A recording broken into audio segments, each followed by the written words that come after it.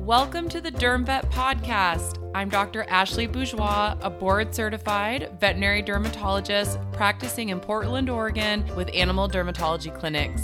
I'm also a mom of two, just trying to find the balance like everyone else. Let's learn to ditch the itch, cytology, everything, and make derm more fun than frustrating. As a dermatologist, I love ear disease. I just think using the video otoscopy unit and swabbing ears for cytology can be so fascinating and rewarding. I just see such a big difference that we can make in these pets by controlling their otitis. But one thing I often do see overlooked is evaluating the pinna. When we talk about an ear exam and how an ear exam is really a part of a complete dermatologic examination, this includes doing things like palpating the cartilage of the ear, because if there's a completely calcified ear, we want to set up the owner's expectation that we're not going to be able to reverse that. And in some severe cases, they really just need to go get a total ear canal ablation at that point for quality of life. But the other thing besides palpating the cartilage is going up and palpating the pinna and really examining the pinna. The pinna is absolutely a part of the ear, obviously, so we want to include it in the examination. We see things obviously like oral hematomas, and that's something that you guys are seeing a lot in general practice. But we can catch these when they're pretty small and prevent them from getting really large if we do examine that pinna and really palpate it for any pockets of fluid.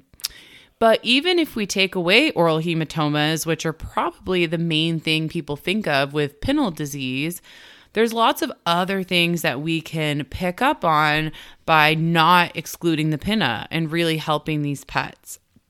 So for example, I've had several cases where they'll come in for head shaking or scratching their ears, and I'll look down their ear canal and I'll think the ear canal looks pretty darn good. Like I'll collect cytology just in case I'm missing something and I won't really find much infection there.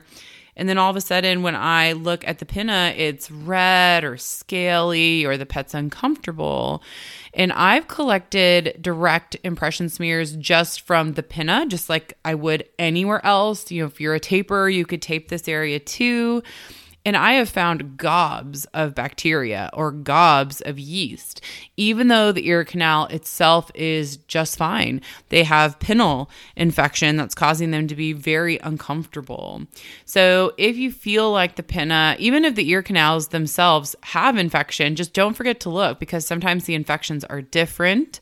I have been able to, if it's a mild infection on the pinna, I've been able to tell the owners, well, just take the ear medication we're using in the canals and put a little bit on a cotton ball and rub it on the pinna. You do have to be a little bit careful doing something like that long term if the topical does have a steroid in it. Some of these topical steroids are quite potent in commercial ear products. And if you use that too regularly long term, you can get things like epidermal atrophy because the skin on the pinna can be, on the thinner side. So just be cautious of that. Usually short term, it's fine. But sometimes we can use topicals for that. But I have had some pretty bad cases where the pinna is really thickened or the pet's not going to really allow the owner to do topical therapy.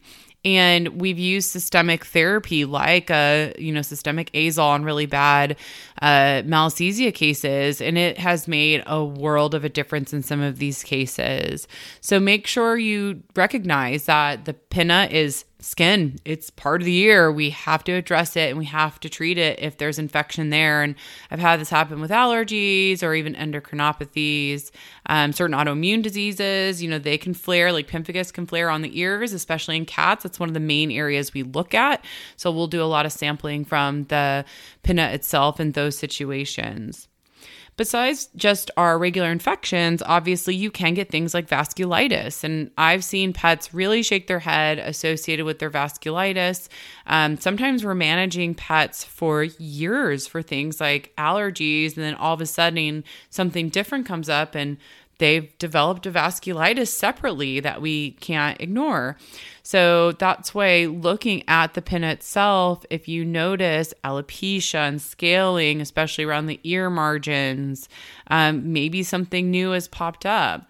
You can also get secondary issues with the pinna just from the head shaking itself. So if they shake their head a lot, I had a patient recently where it almost looked like he was a young bloodhound, and it almost looked like he was developing vasculitis on his ear tips. And when we actually did a cytology, there was a ton of infection there. And he also had a bad Malassezia otitis. When we did nothing else but just address those two infections and start a diet trial because we were concerned the pet had food allergies, that area actually cleared up. So though it kind of looked like vasculitis, we think it was just trauma from him having such like long pinna, because he's a bloodhound, that when he was kind of shaking his head from his ear infection, he was almost causing that area to become traumatized and get little areas of alopecia and scaling that looked like vasculitis. But just by treating the infection, they completely resolved, and that pet ended up being food allergic. Other things that you can pick up on the pinna, urticaria. So especially when you get these breeds that are short-coated, if they're going to have urticarial reactions, sometimes you can easily pick them up on their stomach or their trunk, but their pinna can be a really telltale sign, especially that concave portion of the pinna can show us urticaria really obviously. And you can do your dioscopy, which is taking a microscope slide and pushing it against the lesion. And if it blanches, which means it turns white, then that's usually more of a sign of something like, just inflammation secondary to allergies or infection. But if it doesn't blanch, it could be more like true vasculitis, urticarial disease. So finding urticaria in these cases where we are worried about true allergic reactions can be really helpful when you're examining the pinna.